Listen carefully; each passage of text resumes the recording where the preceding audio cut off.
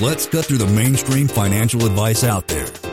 This is your quick financial tip from your rich uncle. For the next 6 months, you need to be running out there and at least trying to go into deals with, get a lot of cost segregations that get bonus depreciation to save you 50 cents in every dollar. We know for a fact you're going to pay for that. Obviously, don't go into bad deals with bad people. In a way, it makes sense. This is why a lot of my guys will use like conservation easements. It's another more exotic thing that you might want to consider in the situation because you're screwed. There's a lot of scrutiny over conservation easements. When you Google it, you'll get red flagged all over the place. A lot of my guys do this. A lot of my doctors, they do this kind of every year. They make $700,000 and they bring their AGI down to 400 to save. They spend money, but to get that tax, and they spend $1 to make $4 in a way. And that's what you might have to do here. You may have to take an extra chance to save money on taxes, which you know is going to evaporate. Or so you could...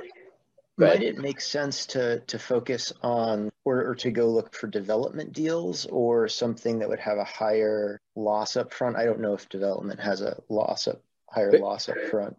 Good question. So you cannot take depreciation until your asset makes $1. So if you're talking ground up development, you can't take the depreciation from that until that thing gets built and making money. So that's typically... that might put you in 2022, 2023. Or higher value add plays. If there's currently a break even, but there's 60% occupancy and they've got to do a major reno to convert a motel into apartments. At the end of the day, essentially what you're discussing about is like basically stretching your dollar and getting more leverage on it by going into these crappier, more distressed deals. Which in theory, it works. To answer your question, yes. Another option might be the opportunity zone funds type of deals. But the problem, and they're both good ways of mitigating the tax, but personally, I wouldn't do either. Hairy deals, I don't want to go into hairy deals, especially if you're an accredited investor already. Like you want capital preservation. You want to be going into good deals in solid locations.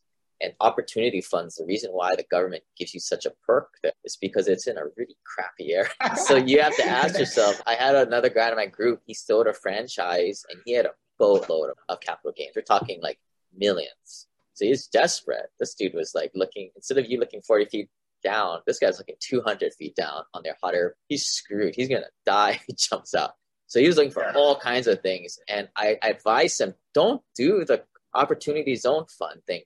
Because you're not an operator. You haven't even really owned properties out of state, for goodness sake.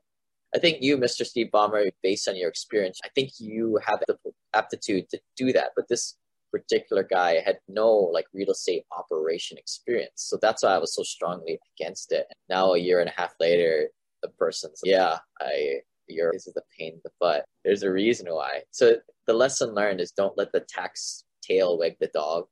Lane is not a lawyer, CPA, but the dude did quit his engineering job and now owns thousands of rental properties.